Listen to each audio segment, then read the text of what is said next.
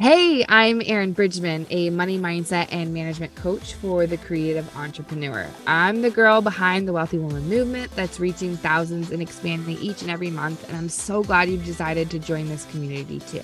Welcome to the Wealthy Woman podcast for creative female entrepreneurs looking to get strategic with their money. I believe that wealthy women will change the world, and in this podcast, we include money-related mindset and management tips and practical business advice you can apply right away. No fluff here. It's time to take action. Let me shoot it to you straight. Talking about money is like talking about sex. It's vulnerable and uncomfortable, but so necessary. And that's why I've created a judgment-free zone where women like you can trade the shame and money skeletons in your closet with empowerment and confidence that helps you master your money. I'm both the creative and the nerd, the no bullshit friend and your hype girl. And I'm excited to be your guide on your money journey. All your dreams are tied to money, so it's time to get that money working for you so you can make your dreams a reality together. Your business should be the catalyst to living your dream life, so don't let your money be the obstacle. Grab your notebook and your favorite drink, and let's dive in. Hello, wealthy women, and welcome back to the podcast. Today, I feel so incredibly honored to have Ellen join us, and we're going to have a really fun conversation around pitching and getting visible. Ellen is the founder and host of Cubicle to CEO, a top 1% podcast and media platform creating financial transparency, content, events, education, empowering entrepreneurs to pursue what's possible. Ellen quit her corporate job without a backup plan and bootstrapped her first $300 freelance project into over $2 million in revenue by age 28. Ellen has mentored more than 10,000 students through her online programs and owns the Cubicle to CEO Clubhouse, a women's co-working space in Salem, Oregon. Her work has been featured in Forbes, The Today Show, Yahoo Finance, and 100 plus other publications. Tune into the Cubicle to CEO every Monday on your favorite podcast player to hear Ellen ask successful entrepreneurs the business questions you can't Google. Yeah, that's a very impressive bio. And sitting right across from me, smiling, is Ellen. Ellen, thank you so much for coming on to the show today. Erin, thank you so much for having me. I'm really excited to chat with you. It's been so much fun getting to know you since we met in Dallas a couple months ago. And it's actually so interesting hearing you read back the bio because my podcast producer sent it. It's crazy, as you know, in entrepreneurship, things move in light years, kind of like dog years, like 1 year, 7 years. And even since we met in January, it's wild, but I just actually announced that I'm closing my Clubhouse, my women's co-working space. So we can talk about that if you want today in a little bit. Just another reminder to all your listeners that entrepreneurship is an evolution and it's okay to try things. And sometimes they work out and sometimes they don't. So anyways, great to be here. And it's so, you know what, I like that we read the bio that's a little bit outdated because that's such a cool part of your story and part of your journey. I know it's been a huge part of how you've made impact, but also giving people permission to pivot, I think is so important because it is an ever-changing landscape. And I find myself in, right now in my season, I'm a lot more focused in real estate than I can be in my coaching business. And, that's life in that seasons. And that's how it goes, right? It is. Yeah, you're so right. And I love what you said, permission to pivot. I think that's like a permission slip we all need to give ourselves. Yeah.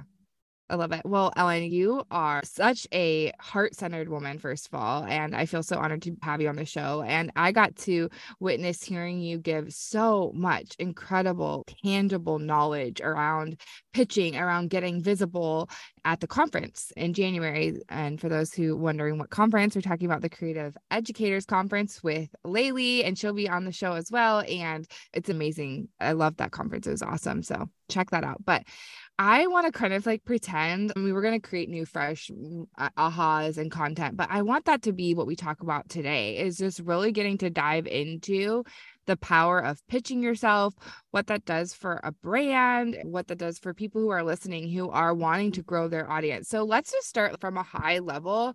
What have you seen be transformative for yourself or for people that you've worked with in how have they gone in growing their audience because of pitches that they've landed? And why is that important for people to be doing?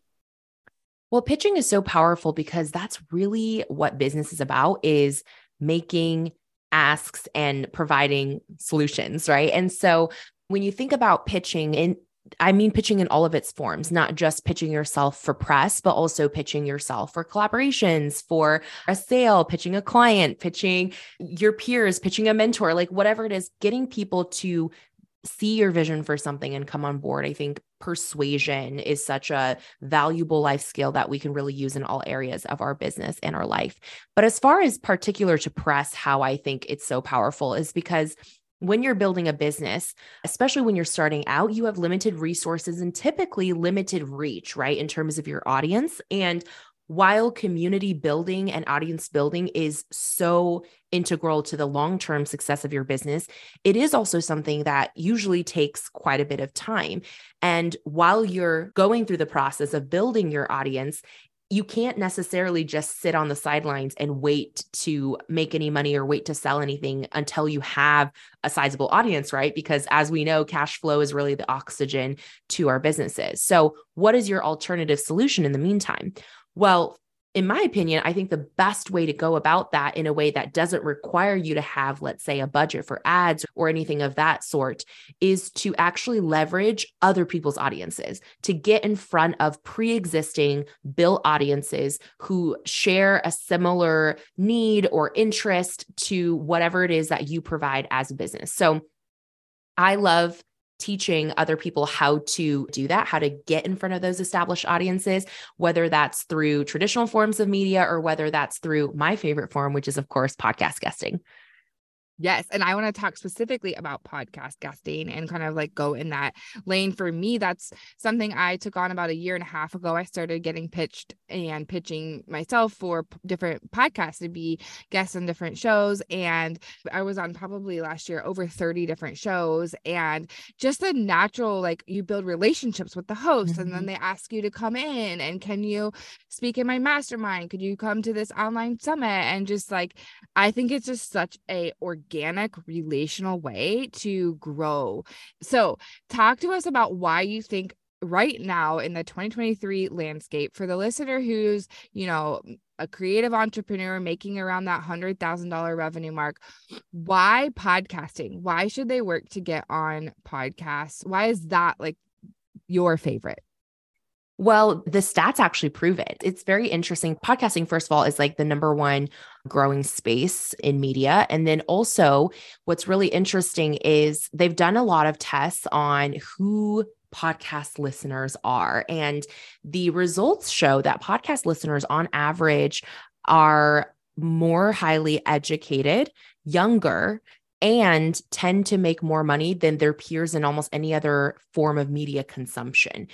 In other words, podcast listeners are likely to be highly engaged and also likely to take action on what they hear. In fact, I think there was a survey that showed like 1 in 2 podcast listeners have actually directly purchased something from, a podcast, a brand that they heard about or were introduced to through a podcast. And that's really, really powerful. So I love podcasting on that side of things, but I also especially love podcast guesting for all the reasons that you mentioned, for the relationship building. I think podcasting is the most underrated, underutilized networking tool, and not networking in the sense of, let me give you my business card, you give me yours, and it's very transactional, but really truly about relationship building, because there's something magical that happens when you sit across from someone, whether virtually or in person, over an hour, and you really get to have these deep conversations. And it's connection forming both between you and the host, but also for the listener, like someone spending an hour of their time and giving you that precious resource of theirs to have you in their ear, like you all are listening to this today. Super grateful for your time. Thank you. This is just something that's very hard to replicate in any other content medium. It's so true. I love that. Like us, before we pressed record on this, we're talking about the wedding that you're planning in August. And I like immediately fell in love with you in January. And I've been so looking forward to this moment where we got to have the off camera, off mic conversation and just connect. And how are you? And how is life? And then now we get to have this, it's so fun as the host or the person coming on to the show. I mean, I truly have made true friends in the industry, being complete stranger coming onto their show and us just having this chemistry. And I think you have to trust that magic too, of like, that's Mhm. going to happen. There are some shows you go on and you're like, okay, I hope that served somebody, Yeah. but so many times it is such a cool thing that can happen and that can come from it. And then I love all the data and the stats that you have for Mhm. who's listening to the podcast and why that's impactful. Yeah, absolutely. I actually did a whole presentation with a bunch of stats on this. I'll have to bring it in sometime, but off the Yes. top of my head, those are the big ones to remember. So you have a very successful podcast yourself, Mhm. and you see a lot of people sending in pitches Mhm. to you, and you say yes to some and no to probably a lot. Can you give us some inside scoop as to some of the worst things that you see in pitching Mm. and some of your best advice as well when it comes to pitching? Absolutely. I could talk about this all day. If we can all save the world collectively from bad podcast pitches, we're winning. Okay. So And this, I've noticed since having my show and it's super young, it's super little, as of right now, I am getting so many pitches and I literally just archive them. I'm like, this is literally terrible. You didn't even spell my name right. oh, that's the worst part, Yeah. right? Yes. Pay attention to the small details. Please, treat people's time and their virtual space in their inbox, really treat that with respect. So, to your point, some of the worst things I see in podcast pitching, I think probably the number one mistake. Well, okay, let's think about it from like the whole process, right? When you're sending a pitch to someone, the first thing you have to get that person to do, that host or that producer, is to actually open your email. Because if they never open your email, like if it's getting automatically archived or deleted, or, they hit spam or whatever, then no matter how great your pitch is, it actually doesn't really matter because they'll never see it. So when you think about your subject line, a lot of people write really generic subject lines like suggested podcast guest, or I have a great podcast person you should meet, or like, I would like to be interviewed. Anything in that realm is like, you instantly are like seen it before, don't need it, right?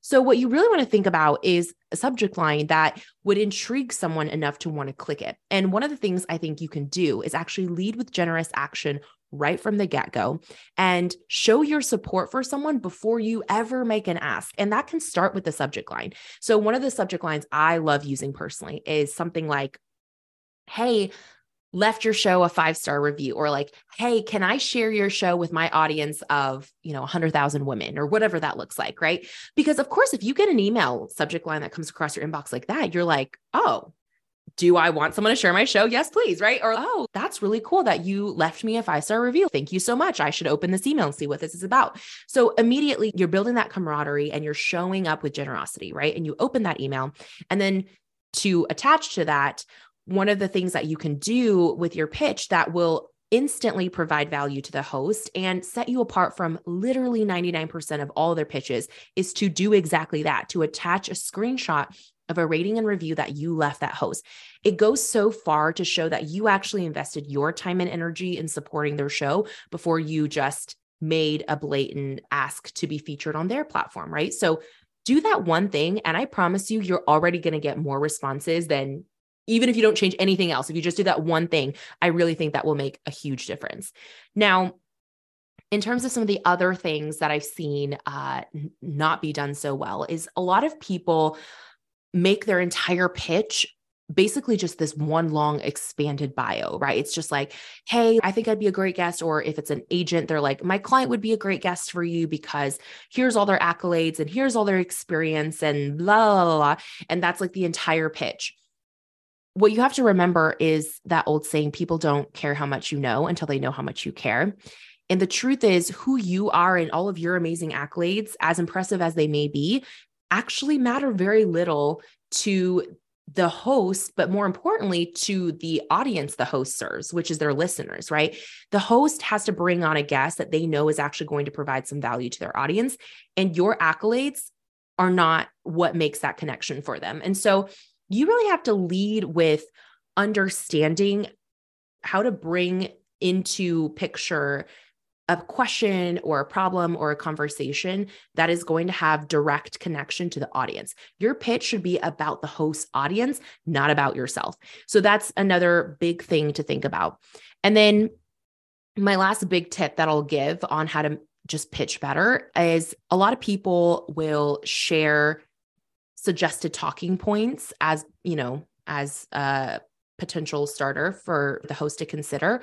While I think that is helpful, an even better way to actually do that is instead of listing bullet point sentences or statements, instead to list them as questions. So you're kind of giving the host a sample of what your conversation might actually look like because you're wording it as a question. And the amazing thing about the human brain is the way that we are primed for connection and conversation is that when we read questions, we are so much more curious and so much more likely to want to have a conversation with someone, right? Because your brain literally is reading the question and it's like, oh, like, for example, if I was pitching to be on Erin's podcast and I was like, Erin, if you think this is a good fit, here's some of the questions we can answer. Number one, what is the one easy thing you can do to get your email opened and responded to by more podcast hosts? Like Erin's going to read that question and I just answer that question, right? It's to attach a screenshot. But like Erin, if she didn't know that, she would read that question and be like, oh, wait a second. I kind of like selfishly, I kind of want to know what the answer to that question is. So the likelihood that she would actually invite me to be on her show is much higher. So those are just the top 3 things I think everybody can implement immediately. But if you're like me and you're like, I just want to shortcut the work and get the line by line template, I actually created something called the Perfect Podcast Pitch Template. And it's literally word for word, line for line, exactly how I would pitch podcast hosts. And you can just fill in the blanks with your own information. So if you're interested in that, Erin, I'm happy to share a link with your listeners.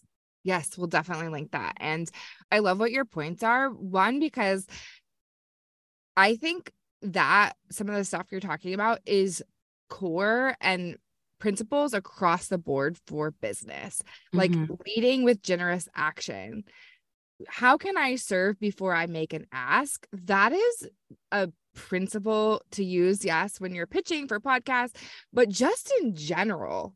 In life and in business, it's a beautiful thing to do, and hopefully how we want to show up in the world, and also gonna get you further. I think that that's so key. And then what you were talking about around who cares about you and your accolades and all of this, it's really about serving the audience. I mean, that's like if people listening, like Donald Miller's story brand and how we should be writing copy for our website and how we should be creating content. It's not about us. We're not the hero of the story. And so I think that again is just so key. Thank you for bringing that to light and really showing us practically how we can implement that in our pitching. And then you talked about questions, and I'm such a Natalie Frank fan, and I know you were her like first guest on her podcast. So I love you too. I was like fangirling while I'm listening to it. Like, I love them both so much.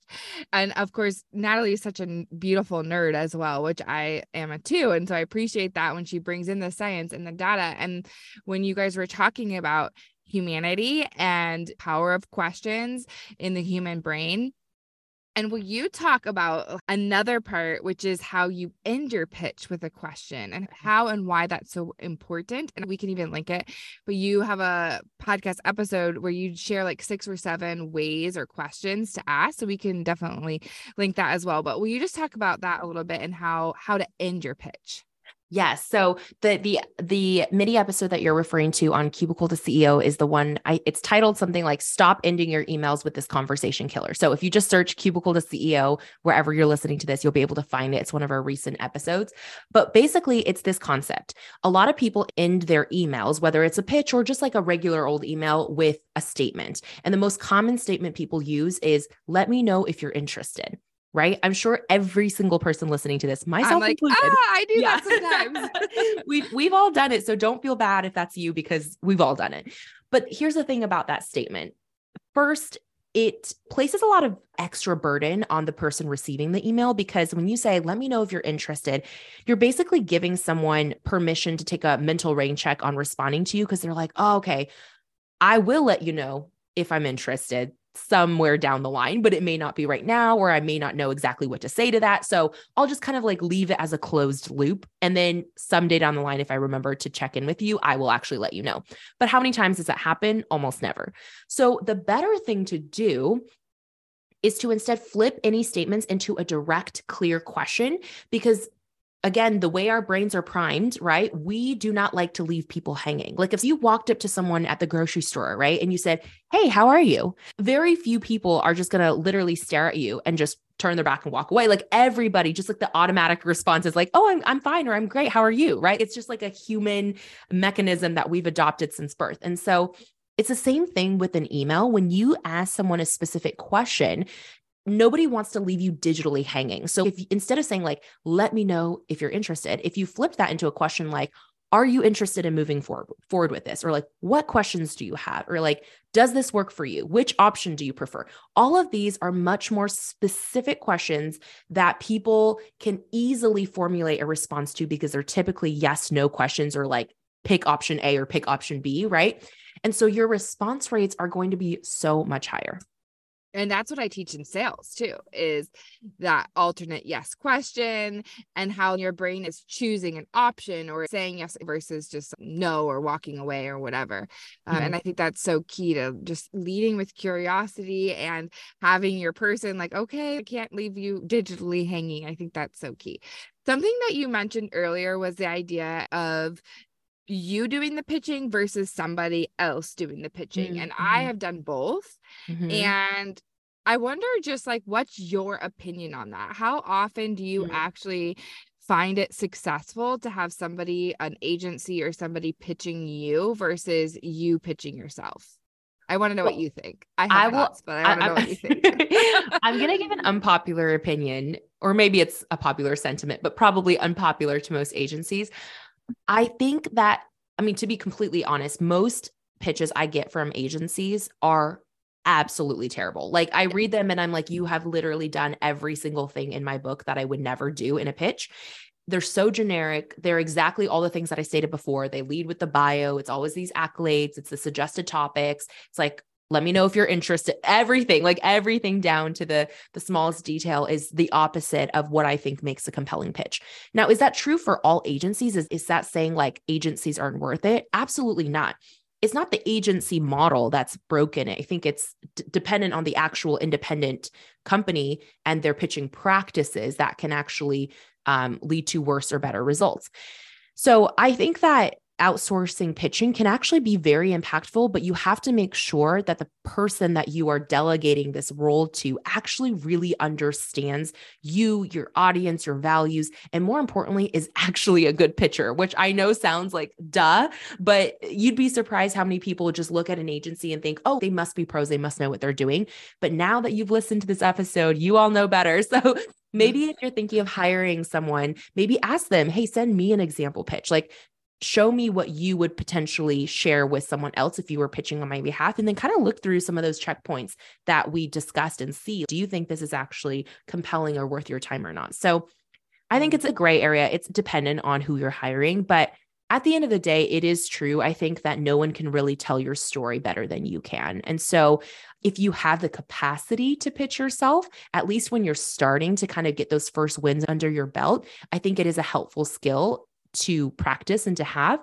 But of course, as your business grows and you inevitably have to let go of some things that may not be your zone of genius per se, I do think there's a great potential for you to outsource it to the right person. I love that. And what I found since I've done both is, and I just want to add to what you said, is it's always your role to be the one who's building the relationship. So and that's what I found is going to conferences and network, that is my job. If I just cold pitched Cubicle to CEO, that probably wouldn't go so well.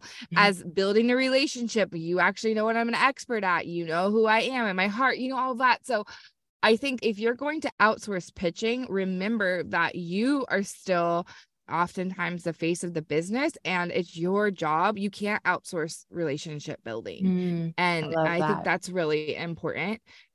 And I had success with the agency I had for a while, and then it was my turn to kick it up a notch and really lead with myself. And what you're saying, you can't replace yourself in that sense. There's still 100%. A lot of back end work that even guests who come on this show, like you aren't filling out the forms, right? Somebody else is doing that. You aren't scheduling yourself and stuff. So there's like, just to say, highlight that portion of it is you could be doing some of the front beginning steps, and then you can outsource some of the granular, like behind the scenes work as well. Yeah, 100%. And to your point, I think that there is a different need in every season. So I'm glad that for the season that you had the agency, that it really supported your goals and that you saw success with it. And then you saw a moment or an opportunity for you to take it to the next level, like you said. And I think that's what's amazing about business is that not every solution has to be forever. You can have a solution for right now and a solution for later. So I think you're such a great example of that, Erin. Thanks, Alan. Okay, I have some now. I'm just like going off script and totally being curious and going rogue here. But so let's say you do all this work. They've opened the email, they read it, and they saw that we've reviewed all the things that you said, all the best practices, and you're on the show. You come on the show. What have you seen be successful? Because I know we want to come on the show and we want to serve. Like, I find such joy in just getting the opportunity to be like, this doesn't do anything for my business. I know it's literally in the ears of somebody, and hopefully it impacts the listener. But also, as a businesswoman who has limited time and needs to be strategic, my hope is I'm doing audience growth through that, because it's a lot of work and time. The amount of pitches you have to do in order to actually get on to then sit with the host for an hour and do all the promotion and stuff. Sometimes it's like, wow, I don't know that anything came of that. I'm not sure. Like, do you have any suggestions on being a really good collaborator with the host and having it really support both of your audiences, you as the guest and obviously them? Absolutely. I think it starts with the intention of why you're even going on podcasts in the first place. Like, you have to have a clear direction of what is the next step I want a listener to take with me once they've heard me somewhere on the show, right? So having that intention from the get-go is really helpful, because then you can bring it to the host and say, hey, this is my vision for what I would like to be able to leave your audience with during the show, but also here's what I'm thinking as a great next step to support them. How can we structure the conversation in a way that's going to help us do this? And then what do you want to get out of this from having me on the show? Like, what are you looking for in terms of bringing new listeners to the show? Or what do you want your audience to take away from this conversation? Having that collaborative discussion is so key, because then it allows both of you to enter the conversation with more intention. So that's number one. But number two to keep in mind is that every show is very different, right? So for example, if I use my own show as an example, Cubicle to CEO is different from a lot of business shows, because our tagline is we ask successful entrepreneurs the business questions you can't Google. So a lot of guests that pitch us come in with the intention of, oh, okay, I'm going to share my founder's journey and talk about, some bullet points from my area of expertise, because that's what happens on a lot of other business shows.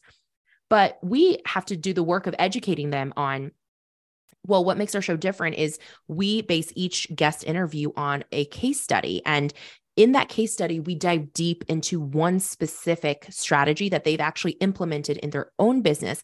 And then we look at the data around it, like what revenue did it produce? What were some wins? What were some losses in terms of you implementing that specific strategy? And so what often happens is someone may come on our show who's an expert in one thing. For example, one of our fan favorite shows is Amy Porterfield's episode, right? Amy is known in the online space for being a pro in digital course creation. But she didn't come on our show to talk about 5 ways to create your online course or 5 ways to sell your online course. No, she talked about her launch, baby. Yes, exactly. She came in and her case study was very specific to one, just like minute. I mean, it's not minute. It was a 7 point win. Yeah, it was a 7 point. Yeah, it was a $7.5 million launch, but she chopped it up into just that one section, the pre-launch window, the 6-week window that led up to that 7.5 million launch. And we went granular, like step by step, exactly what she did. So it was a very different angle. And she shared like financial data on our show that she literally hasn't even shared on her own show. She said that to me herself. She says, I haven't said this actually to anybody. I'm like, let's go, Ellen. I love it. Thank you. Thank you so much. But yeah, it is requiring our guests to dig deep and be financially transparent, which is the core value across all the content that we create. And not everyone's going to be comfortable with that. Some people are just not a good fit for our show because they're not willing to get that granular, right? And so I think it's different for every show. And that's why it's so important when you are about to be on a show. Part of that prep work should be listening to the show and understanding like, what is the type of content? How's it structured? What do they usually talk about? And another pro tip, and this is such an easy thing to do, is just go to the show's reviews and actually read like the 3 to 5 most recent reviews, because Something interesting about reviews is that loyal listeners who actually take the time to write a review, they will often call out what specifically they like about the show. So for example, if you go and read all of our reviews for Cubicle to CEO, you'll notice there's a common thread among almost all of them. And people call out, they like that our show is so financially transparent. That's the number one thing that comes up over and over. So if you read that and you know you're about to come on our show, then you might think to yourself, okay, for me to make the most of this opportunity, I want to bring as much financial data as I can into this conversation. You may not do that for every show, but for this show in particular, you know that would be the best strategy to lead with. So those are some of my tips for how you can really make the most of any guest opportunity. I love that. That's so good. And I remember, I think this is another episode or something that you talk about different ways you can propose compensation for speaking. Yes. Kind of like a totally different, but I was thinking you're very good at practical. Okay. I'm like, wow, Ellen, those are very, whether it's getting to pitch something or add swag to the swag or whatever, you had lots of creative things. What are some creative things that you could, as a guest, or that you've seen guests ask, or that you've asked, that really helps guests' growth goal? Do you have any ideas? Yeah, that's a great question. So we've done some pretty cool things in the past. Sometimes we'll collaborate with our guests where our guests will say, hey, I'm going to create like a unique gift that's just for your listeners, but it's only available for like an X window of time. So it really drives that urgency or the action taking from our listeners to opt in for something. We've had guests say, hey, let's extend this collaboration even further and beyond the podcast interview. Like, let's have you speak at our summit or for another thing that we're doing. So there's so many ways to go about it. I think, again, it's just really finding that common ground of beyond just audience growth for the guests. Like, again, how does that serve everyone? How can we create like a win-win-win solution around that? Another thing we've done before that's kind of cool with our guests is we've done like Starbucks coffee giveaways where it's like, hey, if you tune into, for example, you're coming on our show, Erin, right? Like if you listen to Erin's episode and you enjoy something from our conversation, leave a review on our podcast and specifically mention Erin's episode, like one takeaway you got from Erin in particular, and we'll send you coffee on us or something like that. So you can really think outside the box in terms of how you want to encourage people to participate in conversation with you. You know what I love about what you're saying right now is sometimes we think this is how you're supposed to do business online. And I found myself in that where I'm like, okay, Facebook ads, funnels, put money there, hire the marketing strategist, do it this way. And that was about 2 years ago. And I found myself so far from like my heart and my soul and from me. And I had to take a pause and come back to like, what's me? What's Erin? And how do I want to grow my business? And what do I care? And just have a brain that's like, what's the ROI on this? What's the data? What's the numbers? Does this make sense? And sometimes you just like kill stuff because it's like, you can't quantify or always see the results of what comes from a particular relationship or a particular moment. And for me, one thing that I find so magical that just fills my heart is hosting dinner parties for entrepreneurs and hosting different events. And actually that has had great impact in growing my brand and things like that. And so I guess I'm just saying that to say, for those who are listening, I feel like what you're saying, Ellen, is really giving permission to people to be creative in the collaborations, be creative in how you promote, and like, what's you and what's the host and what's the vibe and the audience and all that. And don't feel like there has to be, all you can do is suggest a freebie and link the freebie and your Instagram handle in the show notes. And that's sort of the standard. And that's it. There's so many ways to get creative and to continue and just show up online and be you. I love that you really shared how you found your way back to how you uniquely do business, right? Because you're so right. It's so easy to fall in the trap of, oh, this must be the formula because someone else had success with it. But the truth is you don't know all the context surrounding why they made the decisions that they did, the timing of those decisions, who they are as a person, what other resources or privileges they may have had that made it possible. Like, that's why I believe context is so key to every single piece of advice. And I try not to share advice without giving some sort of context. And I try not to give blanket statement advice too either, because it's unique to every person, every situation. And Erin, actually, have you taken the new quiz that I just launched last week? Oh my gosh. No? Okay. Because as I'm Okay. hearing you talk about this, I'm like, in your dinner parties, I'm like, okay, I think I know which CEO style you are. But okay, just for Ooh, I'm context, gonna real take quick. it. I'm gonna take that. I'll have to DM you what I am, but keep Yes, going. please. Yes, please. So we just launched this brand new quiz, and it's all about honing in on your unique genius as a business leader. So this kind of like brought to mind that thing. It's called What's Your CEO Style? It's 10 multiple choice questions. I mean, literally a breeze to get through. You can answer the questions in 2 minutes. And at the end, it gives you a really in-depth results page that shares with you like, this is your CEO style. There's 4 types: the change maker, the magnetic connector, the peacekeeper, and the whip smart achiever. I'm going to call my shot, and I think you are the magnetic connector, That Erin. sounds like me. But we'll see. Take the quiz and find out. Okay, I will. I personally am the change maker, and I'm very curious to know what any of you listening are. So if you're intrigued, go to ellenyin.com/quiz. You can take the quiz, like I said, in 2 minutes. And the results page is super detailed, and your analytical brain, Erin, I think will really like it because it tells you like these are your top 3 strengths that you should really lean into in how you do business. And then here are also some potential obstacles, especially around communication, that you may have when you are trying to work with people who are different than you. And so anyways, I'm super curious what you get, but I just wanted to throw that out there because it reminded me of that when you were talking about doing business your way.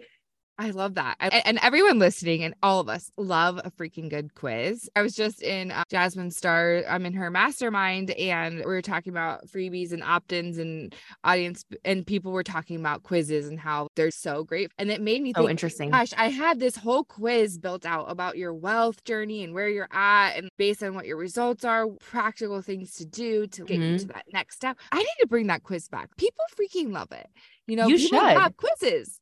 Yes, because it's all about self-discovery, right? And becoming more attuned to who you are, your motivations, and how you uniquely get things done. And so, yes, I'm all for personality tests. I can nerd over that stuff all day. I love it. Well, Ellen, you have given us so much gold in this episode around pitching, and I just love your heart in it to lead with generous action, to stay curious, to ask questions, to put yourself in the host's shoes and see like, what can I really do to serve their audience and their people? And you're just brilliant. Thank you for the practical things that you gave us, how to not get, what do you call it? Digitally. Oh, to not be left digitally hanging. Is that what you're talking How do about? you, yes, yeah. How to not that. Yeah. And just the real tangible, like, here's a subject line, here's a screenshot to attach, here's the email, like, so amazing. People that are listening can really practically, and the way that we can also have the permission to do collaborations our way and what's really unique and fun and how can we be different, and a permission to do that. So this has been so wonderful. Thank you, Ellen, for all of your time and knowledge, and it's been great. Oh my goodness. Well, thank you so much for having me, Erin. It's always a joy talking to you. We are going to get into our rapid fire questions around money. But before we do that, I just want to highlight something that you've mentioned about your show, something that I find so beautiful about you and how you run business, something that I love about your Cubicle to CEO show, and that is financial transparency. Why has that been such a key component of you, your brand, the content you bring out? Why do you find that to be so important? I think when we normalize conversations around money, we collectively raise our financial IQ. And women have historically been disempowered when it comes to making money, investing money, making differences with money, right? And whatever your relationship with money, it's undeniable that money is a tool that unlocks opportunities. And so I really believe if we put more money in the hands of good-hearted humans, but especially women, because it's been statistically proven that women invest back into their communities more than men do who earn the same amounts of money. So I think we really change the world through the opportunities that money unlocks. And for me, particularly, what Erin is referencing is I've been publicly sharing my income reports for the business for 4 years now. So since 2019. And so every 90 days, I come on our podcast, Cubicle the CEO, and I share exactly what our business made, spent, and profited in the last quarter. And I give the full context around it, any lessons I've learned. And it's been such an amazing journey, even for myself, because I've documented this for so long, going back and listening to something from like 3 or 4 years ago and realizing how much growth I've had, not just in my business, but actually as a person, as an individual. But more important than that is I originally started this practice as a way to pay it forward. And what I mean by this is when I was first starting out, my first year in business was 2018. I started out as a freelance social media manager, very different business back then. But I didn't know what I didn't know, right? So I wasn't sure, like, what are the appropriate rates to charge a client? Or how do you structure a retainer? Or what are the types of softwares or expenses that might be helpful to spend my money on in my business that will actually help me grow and get ROI and learn and whatnot? So it was only through finding other people's income reports. There were two women who shared their income reports back then on a regular basis. And when I read their reports, it just expanded my mind and it allowed me to understand things that I just don't think I ever would have come across that information unless it was through my personal experience. And that would have taken so much more time. So it really shortcut my learning curve on the financial side of business. And that always really stuck with me. And I was like, I want more transparency and I want to pay that forward for other women. And we require so much financial transparency from our guests. It just didn't feel right not modeling that myself and leading the way. So that's kind of the why behind it. You and I have the same heartbeat. And that's why I ask these rapid fire questions. That's why no matter if the conversation on the podcast isn't specific around money or finances, I believe that so many of us, we idolize, even if we don't even know how big of a deal people are, whatever, we're like, they have a podcast or they're on a podcast. They're, you know, the listener, I feel I do that. And so to be able to just ask some questions around money and expose part of our stories and part of our relationship, I just think it is so helpful in like what you said, growing our financial IQ and giving ourselves grace in spaces that we need to get, creating self-reflection around money. Just, I think it's so important. And it is so crazy to me. And I talk about this as well, of like how recent history has started to change with women and our relationship to money. The 70s and 60s being like when we started to make significant legislative change. A woman couldn't open her own credit card until the 70s without a man. Right. And that is not that long ago. And we still have a long way to go. And so yeah, I'm so grateful that you are using your platform to do that. And thank you for doing that and modeling that and for the shortcut that you're creating for other women. Thank you so much. Yeah, the advocacy work is huge. And you're right. It's really not that long ago. It's very recent history. And I don't think a lot of people actually realize how recent. Yeah. Yeah. In some of my talks that I do, I bring up these stats and it's really interesting, like looking at the faces of the women. They're like, wait, what?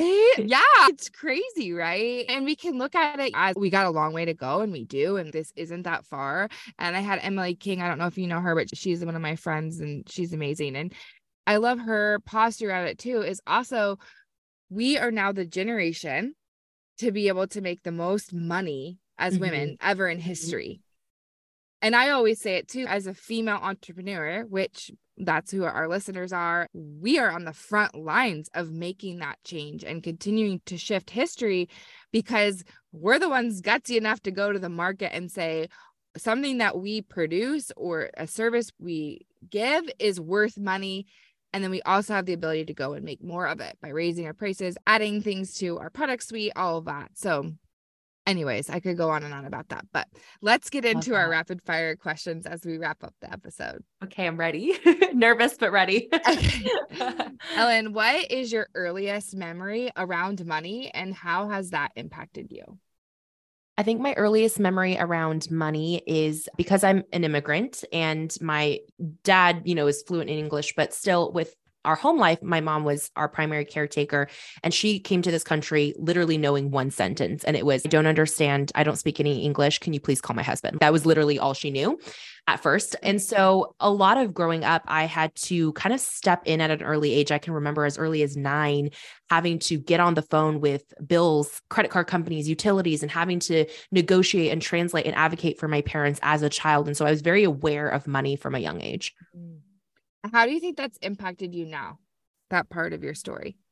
I think part of it's been positive in the sense that I feel very comfortable using my voice and having conversations about money, I think. But on the other end, I think because I was so acutely aware of our financial situation as a child, I think it's also placed a lot of undue and self-imposed stress on myself because I've always kind of viewed, even as literally as an elementary kid, I would think of my parents' money as my own. And it really would stress me out. I felt responsible if we couldn't afford something or, were we going to be okay? What's our future look like? I took on all of that burden, and it wasn't because of my parents' fault, but just being exposed to it in a way that I didn't have a lot of guidance. I kind of just like self-manifested these stories about money. I love that you're able to see the positive and the challenge. Yeah. What's a money moment that you are most proud of?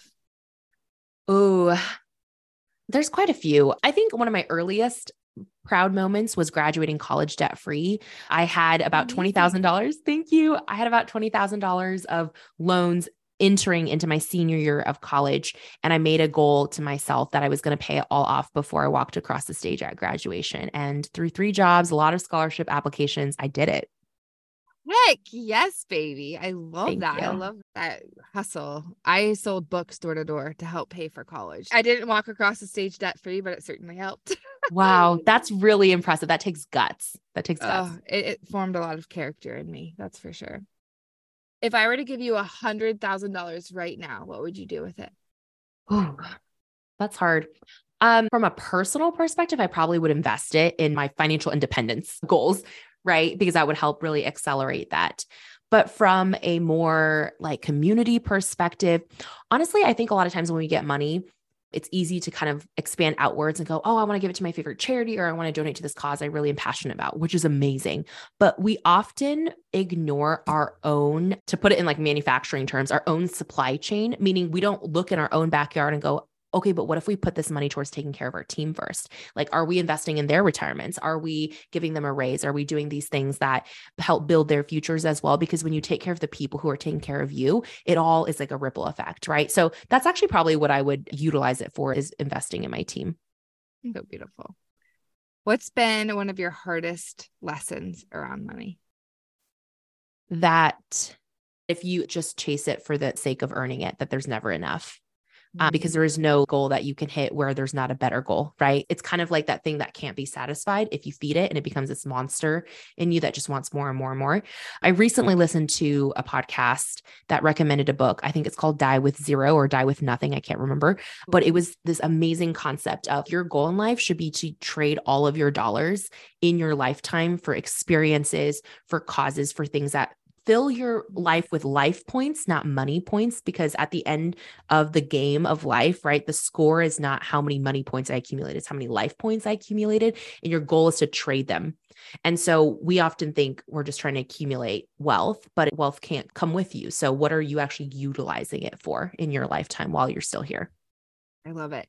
And it goes along with what I teach so often, which is money just amplifies your values. Mm-hmm. And so often we think, oh, I shouldn't desire money. I shouldn't desire. But I feel like what I teach and what you're saying right now is money creates the moments, the memories, the different things. And so if you really care about traveling, or you want to do this thing for your family or for your community, that's what you're going to do with money. And that's what we should do with money. And I love that. All right. Last question, Ellen, if you're being real bougie, what are you going to splurge on? Oh, that's easy. First class international flights. I am a bougie traveler. I've historically always been like, let's sit in economy and get the cheapest ticket possible. But again, my perspective has been shifting, because it's like, when you penny pinch on things just for the sake of penny pinching, you are actually sacrificing your best years. I'm in almost last year of my 20s, so I'm fairly young, right? You are so young. I didn't realize that. Yeah, I'm 29. So anyways, there's this perspective of you're probably at your healthiest between your 20s and let's say 40s or 50s, right? And then everything from that on, no matter how great of health you take or how great of care you take of yourself, your health naturally will decline as you age. So it's during this prime moments in your life, if you're trying to sacrifice just so you're like, oh, I saved an extra $200 on this, let's say plane ticket, but you're miserable the entire flight, that money is better spent on creating an experience that will have infinite ROI. Like when you think back, every time I thought back on any of my trips, I have never once thought about how much money I spent on the trip. It was always like, oh, remember when we walked through the streets of Greece at night and that thing happened? Or do you remember when we went to that one cafe? And, you think of these memories that have joy and returns in your life, and it's not about the money anymore. And so I think I'm starting to learn that as someone who's always been really frugal and held on tight to money. I'm learning to let go and understand some things actually are worth spending money on because it's the memories that you create. Yeah, I love that. I love to challenge people to think about why their first response is, I would never pay for that. And so one little thing I do now, and I'll never not do, is I always pay for when I go to the airport. I'm always going to pay for the garage. I didn't even think about that. I didn't even know that was really an option. We always grew up parking in the economy lot parking lot, and then you have to lug all your luggage onto this bus, and it can be really hot or really cold depending on what time of year it is in Indianapolis. And then you got to go, and now we have kids. It's just like a whole thing. And one of our friends who was a previous business partner of ours, I just saw him go walk up the escalator, and I'm like, wait, I didn't even remember that was an option. Right. And it's not even that much more. I mean, right? Like, it's $9 for a day in the economy. It's $20, but it's funny, right? So some people will be, why would you do that? I'm like, you just went to the convenience store at the airport and mindlessly spent $50 on snacks and drinks and all that with your kids. That literally would have covered the luxury of just parking in the garage. Anyways, I think that many times we have to think about, why is our initial response, I'm not going to do that, I won't spend money there, or that's silly. And think about, like, actually it's really nice to have super nice plush towels. You use them every day. Spend extra money on that. Yes. And I just, I love that. I love that. It's so true that your priorities and where you're bougie in life, quote unquote, will look different, right? Because I prioritize memories created through travel, and I'll spend more money there, but I don't spend a lot of money on other things that people might value, like jewelry or purses or those things. I just don't spend a lot of money on that type of stuff because it doesn't matter to me as much. So it really is all, relative, but I love your perspective on that. Money is meant to be used, right? For convenience, for joy, for purpose, for giving back. It's not meant to just sit there, and saving yourself $10 extra a day at the end of your life doesn't actually really matter, like in the grand scheme of things. It's just funny because you'll easily pay for that, not even think about it, for a couple cocktails at the bar, but all of a sudden we put it in this context and it's way too bougie. Interesting. Interesting. Thank you, Ellen, for this whole conversation. Thank you for being so transparent, open about your own story around money and some things there. It's been such a joy to have you. Where can people find you? I know we've mentioned your podcast a couple of times. We'll definitely send that link for people who might be interested in your template for pitching, but let's do one more time, just sort of mention where people can find you, where you're most active. Absolutely. Well, for the perfect podcast pitch template, you can just go to ellenyin.com/perfect podcast pitch. And then for just connecting with me personally, come say hi on Instagram. That's where I'm most active. My personal account is at Miss Ellen Yin. And then our brand account is at Cubicle to CEO. Are you a creative entrepreneur looking for next level support when it comes to your money mindset and management? It's time to get on top of your numbers once and for all. Do you want to upgrade your lifestyle, make a bigger impact in the world, or gain more time back into your day? Your big dreams are all coming back to one thing: money. So I've developed a secret sauce money matrix formula to combine the power of an abundance mindset with money management tools specifically for creative entrepreneurs like you. Stop hiding from your numbers and start getting strategic. Head to www.erinbridgman.com to learn everything you need to know about my coaching programs. It's time to completely transform and change the way you view and manage money so you can show up like the wealthy woman you are meant to be. Apply to work with me one-on-one at www.erinbridgman.com.